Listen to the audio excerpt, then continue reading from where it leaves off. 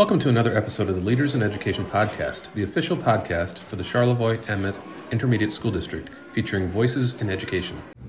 My name is Lauren Ringle, and I'm the Regional Implementation Team and Multi-Tiered Systems of Support Coordinator. Today, it's my pleasure to be talking with Irene Ferguson, PBIS Coordinator, Jen Cary, Middle High School PBIS Coach, and Michelle Seelye, Elementary PBIS Coach, all in addition to being teachers for East Jordan Public Schools. Welcome. Thank you. Yeah. So in education, as you guys know, we are tasked with implementing state mandates, evidence-based practices, curriculum resources, social and emotional resources, strategies, technology, and the list goes on and on.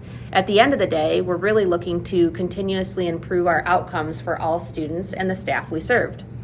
Based on your experiences, what factors contribute to strong implementation of initiatives or practices, and what do you feel success feels like? Well, in our district, our experience with our systems has been very positive. We've worked closely with our implementation coach from MyBlissy or MTSS in our Promoting Positive School Climate Grant. Mm-hmm. So our district began by building a district team 6 months prior to rolling out any of our PBIS initiatives to our schools. We were able to build and learn our role as a district team. And at this time, we developed the systems that were brought to us, proven through implementation science to be effective. Our key factor that contributes to our successful implementation is having our superintendent, our principals, representatives from both our elementary and middle high schools as part of our team. Having our superintendent sitting on our district implementation team is a significant reason for our success.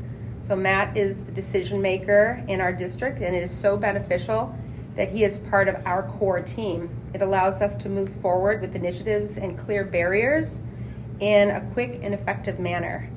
The successes that we have had really is just for us to want to be better and to find more success each and every month. So we want what's best for our kids, our teachers, and our community. And I think with our district implementation team, this helps us move forward.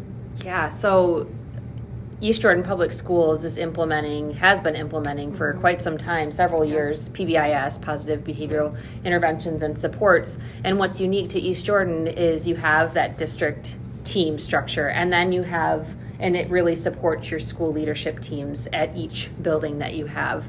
Irene, you mentioned some of the key factors that really you were able to see success in PBIS. Like you really spent a lot of time in exploration and readiness and installation. You took your time, your teams took their time to roll out what is it going to look like for East Jordan Public Schools and at the building levels. And then you had leadership support, which is huge. And I think another thing that helped was, we had been through some of this process. Our elementary school had done the old MyBlissy. Our middle school had done it, so it was just bringing everybody on board. So I think, did we start this in 2017? Before we rolled out in 18? Yeah, district team. So we had spent almost a year working together and creating systems so that we could, when it was time to kick off our initial role, our initial kickoff, that it was successful and fun. Yeah, and the other thing I would just add that we really spent a lot of time making sure that we had the buy-in, not just at the district level, but back in our building levels, so that we knew that we had a diverse team that we were creating at our building levels, so that when we were bringing things back and we were starting the initiative, we had that buy-in of the people that didn't go to the trainings per se. They were bought into the idea of PBIS so that it could really kind of help us launch it well in the buildings. Yeah, that's critical because you wouldn't be able to move any initiative forward without commitment from your staff, because they're going to be the ones that are putting the practices into place with students. And everybody wants things to be better, right? I mean, you're never, you're never like, you're always reaching for that A or that 100%. So even though it takes a while to get there, I think that was the other thing we set off in the beginning, was that this is a process, and we're not looking to make, these drastic changes, but it's going to be a process, and we're going to look at this for 3 to 5 years. And now we're at that place where we're going, remember when, Yeah, so, yeah. You getting to know your team just a little bit through our work together this year, your team really engages in systems level thinking. Can you just talk a little bit about how did that happen? I mean, that's a skill set that's unique sometimes, and it's really very cool to see your team connect the dots and start to piece it together. Can you talk a little bit what that means to you? Go ahead. I think we had a good strong foundation when we started the DIT team. We had expertise from Dave Goff and Sarah Weaver when they first came in, and they kind of helped us start from the right place. Yeah. They did a nice job of building our prior knowledge, because we did have some experience in the past with My Blissey, but they took us to the next level. It had been years since any of us had engaged in that learning, and we very quickly could see that, My Blissey, which is now MTSS, had expanded. Yeah. They had so much more to bring to us than when we first went through it. So I would say that was our good foundation, and then we were able to go to great trainings that were offered directly from MTSS, and now SHRM is a partner, so they bring us great information, so that from that training we can take back to our teams and help work that systems level work. So you have training in place, but your roles really are coaching, and that is a huge component of, Irene, you talked about the implementation science that's to sustain any initiative, especially one that's district-wide and crosses multi-tiers. That coaching piece is integral. I think we do a really good job as well, because we continue to move forward with everything. We're not dropping anything. Yeah. We're just continuing. We have a lot of systems in place. Our effective innovation, where if we adopt a new textbook, it has to go through this process before it can be done. So it's not like anybody's just pulling things out. Oh, I want to do this. I want to do this. We're figuring out what's the best for our district, and we have this system that has to be done in order for us to move forward with any new things, for either implementing a new curriculum or deselecting something that we no longer need, that we think we no longer need. Yeah, and to use that process. That's very unique at the district level, and I've just, in the limited time that I've sat in on some of your meetings, I've seen or heard you talk about that, and how deliberate your teams are in making those decisions. And that's really key, because we know that there's initiative fatigue out there. People are tired from the pandemic, and now more than ever, teachers have more on their plates and more on their shoulders than ever before. And so to be able to say as a district team, and with Matt's support and your leadership at the building, to be able to be very intentional about what you bring on and what you can handle and have capacity to do. But then I think that word deselect doesn't get used often enough in education, and it's often, can feel like more and more and more and more. And so that's a really important process, and I'm glad you spoke about that. We've talked a lot about what strong systems you have and what has been in place to make those successful, and those core components. Have you ever had a time where there's been any initiative, or you've seen things that were maybe lacking in these or poorly implemented? And if so, what impact did that have on the team or staff?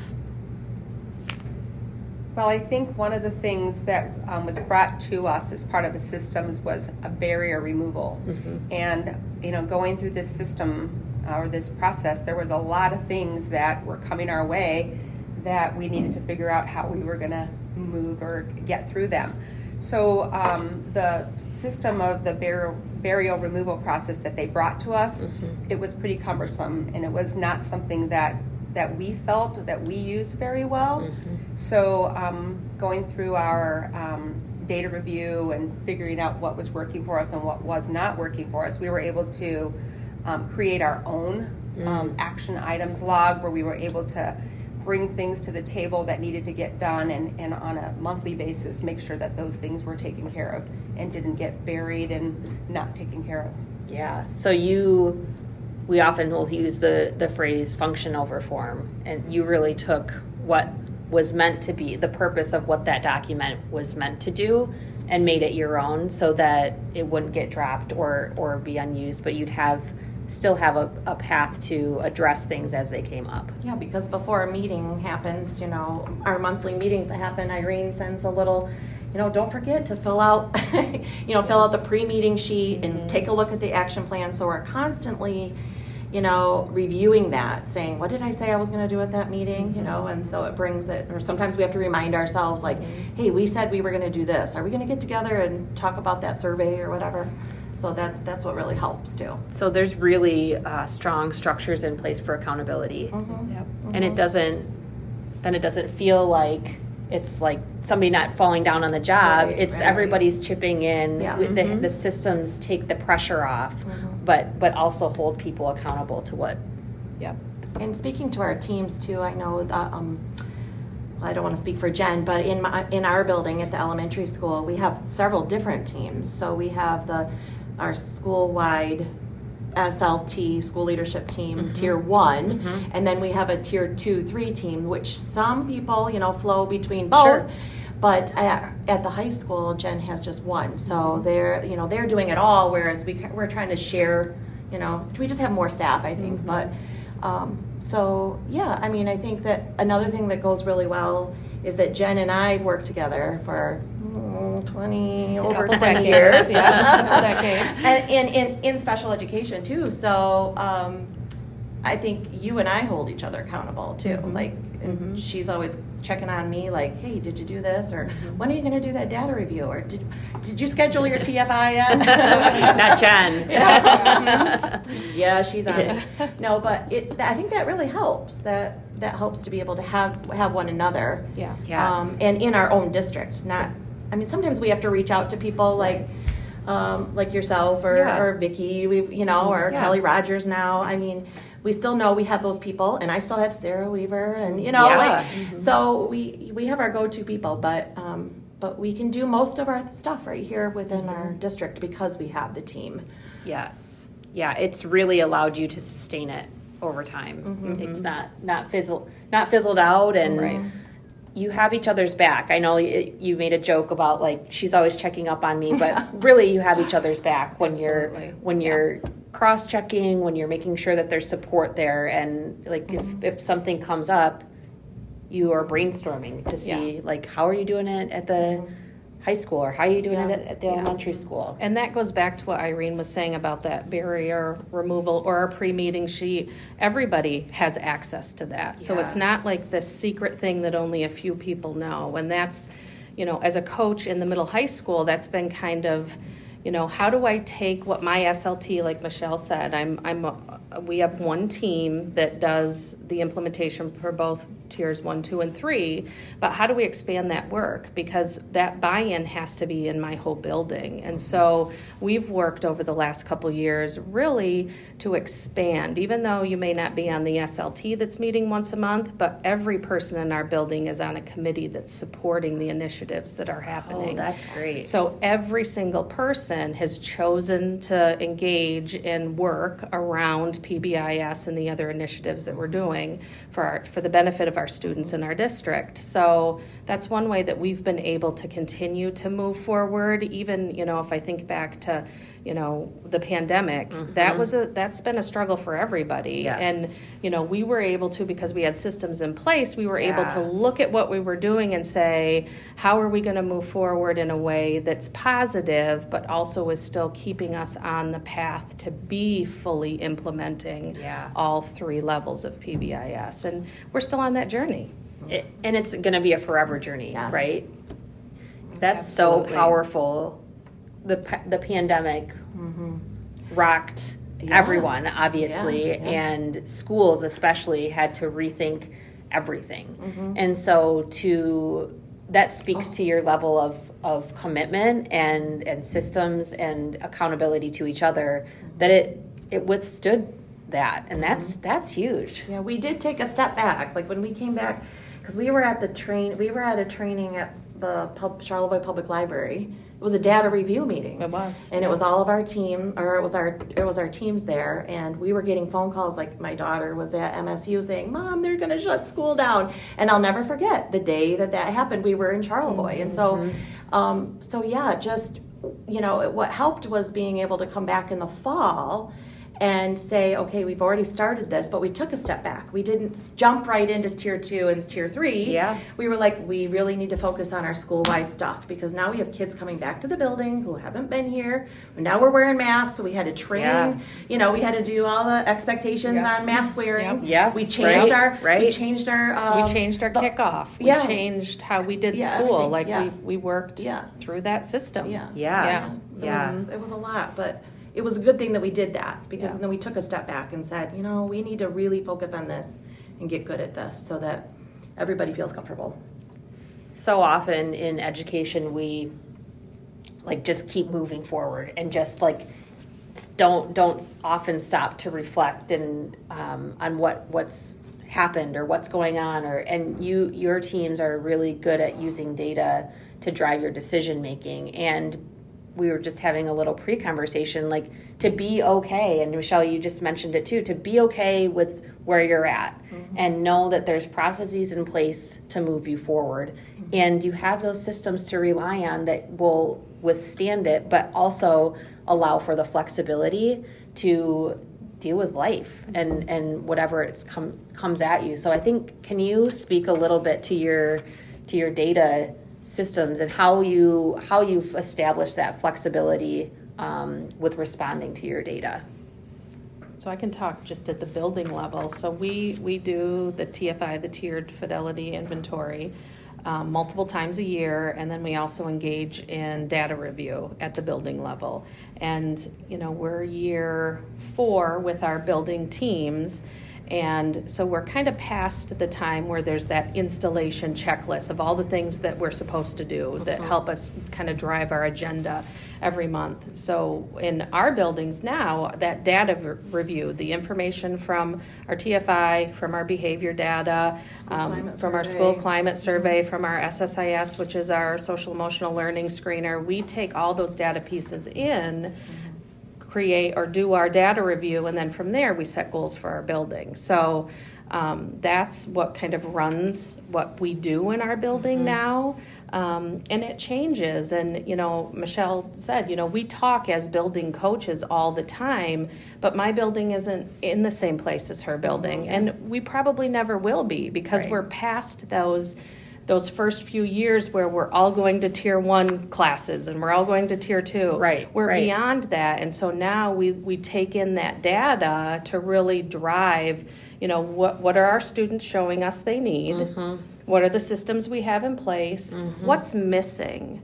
Do we need to spend time? My team took a year last year, and we spent a year looking for tier 2 interventions. Our data was showing us that we didn't have enough at tier 2 for our students. So we researched and we called people and we did, Zooms with different people, and we found funding to get training to send people out to run new interventions. Because that's what our data showed us we needed to do. You were really responsive to that, and it sounds like student needs. I mean, what are the impacts you've seen on students through your implementation? Well, last week we had a walkthrough before we do the TFI. Each time we have at the elementary school, we have a high school teacher comes over and does a walkthrough. So he has this little tool. He asks the kids, what are the expectations? And we have 3, responsible, respectful, safe, and we're EJ Proud.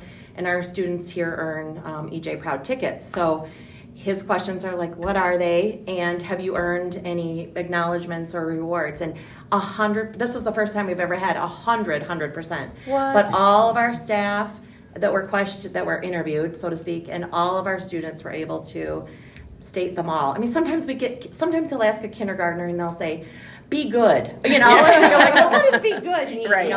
Or they might say responsible, but then they forget the respectful, or whatever. Sure. And another thing that's really cool is that even though we have a word that's different between our 2 buildings, we do focus on being EJ Proud, But when I've gone over to the high school to help with their walkthrough, some of our 7th graders will say, well, do you mean the expectations here, or do you mean the expectations over there? And I said, well, no, you're in this building. We want to know what your expectations are. So sometimes the responsible, respectful, safe rolls right off their tongue because they're used to it, because they've done it for the past 4 or 5 years. But it is really neat to see them say that. And our difference, just for the record, is instead of respectful, we have courteous. Yeah. So we just kind of bring it to that next level at that middle high school level. But we also had our walkthrough last week, which is someone from the elementary comes up to meet with our staff and students, and we also were at 100% for that as well. That's fantastic. So, that's huge. Because we know, in going back to implementation science, if you hit like a threshold of 80% implemented with fidelity, then you're cooking. You guys hit it, knocked it out of the park. I mean, sometimes we've had the occasional, he'll come and ask, he'll ask a student that's their first day, and maybe we didn't teach, shoot. So we're like, don't ask him. Excuse our data. But, I mean, that just goes to show you that, we gotta make sure that we tell, they need to know that we're EJ proud here, and so, that's a data point that speaks for itself. It's pretty cool. Yeah. It is phenomenal to talk with the three of you, and I see it doesn't come through in the podcast, but there's sparks in all three of your eyes when you talk about systems, and when you talk about what the impact has been for your staff and for your students. It has been an absolute pleasure to talk with you today. Did I miss anything that you want to highlight for folks?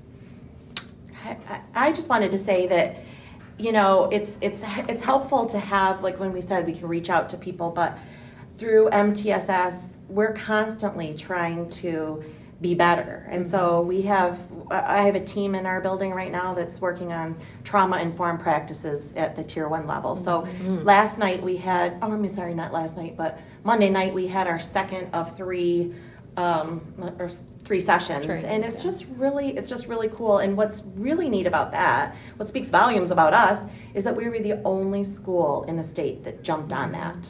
Only one. So we have 2 presenters from MTSS and they have, our undivided attention, and we have theirs. But it's just really cool. And so recognizing that trauma is a big part of, we hear that word a lot, and that we just need to I'm learning this, we need to trauma assume, not just be trauma informed, but everybody is experiencing something.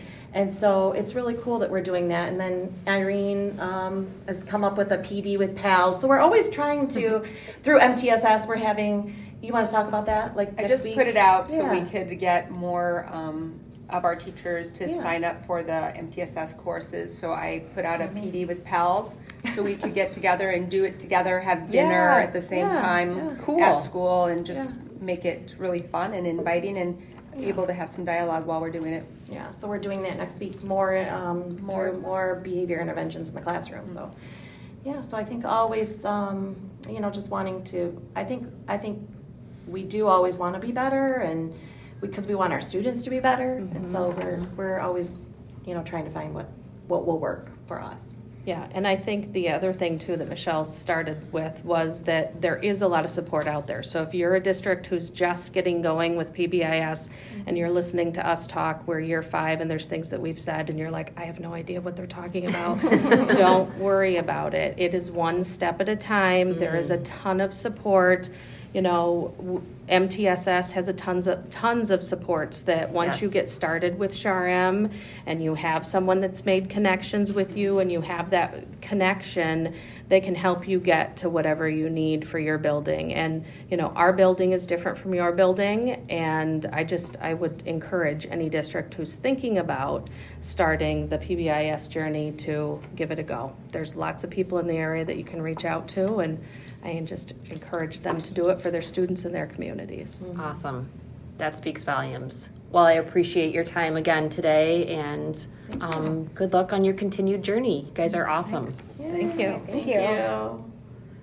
Thank you for listening to the Leaders in Education podcast. Please check out our archive for past episodes, and remember, the great thing about learning is that you never have to stop.